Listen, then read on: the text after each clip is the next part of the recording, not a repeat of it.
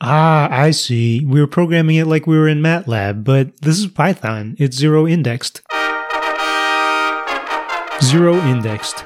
ZERO-INDEXED. Zero indexed. How do you like to start to count? From 1? 1, 2, 3, 4, 5, 6, 7, 8, 9, 10. Or do you like to start to count from 0? 0, 1, 2, 3, 4, 5, 6, 7, 8, 9, 10, and so forth. That is the question, and it's directly relevant to our engineering word of the day, zero indexed. Actually, 2 words with a hyphen in between to make one compound word. Zero indexed is a description of a programming language. It describes how a language starts to count. You might know that in different programming languages like MATLAB, like Python, like BASIC and Fortran and JavaScript, all these different languages can count things, specifically can count things inside groups of objects. There's this other vocabulary where we might call a group of objects in a programming language an array, or in MATLAB specifically, you might call it a matrix. You've got this list of items. Maybe it's a list of words, or it's a list of numbers, or it's a list of instructions. And this list has a specific order.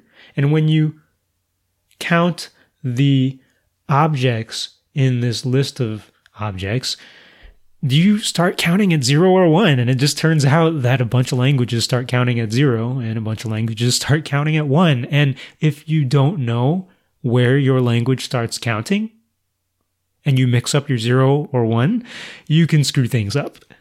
So when programming, it's very nice to know if your language starts counting the objects in your lists and your groups starting from 0 or starting with 1. And I feel like I started with my own internal indexing with number 1 because that's how engineers and mathematicians typically learn about lists. When you first go through mathematics courses and you learn about matrices, we start counting from 1. When you start learning about summations and series and sequences, you start counting from 1 in math. And the software MATLAB just happens to be more geared towards mathematicians and engineers. So I had to shed that habit of counting from 1 when programming.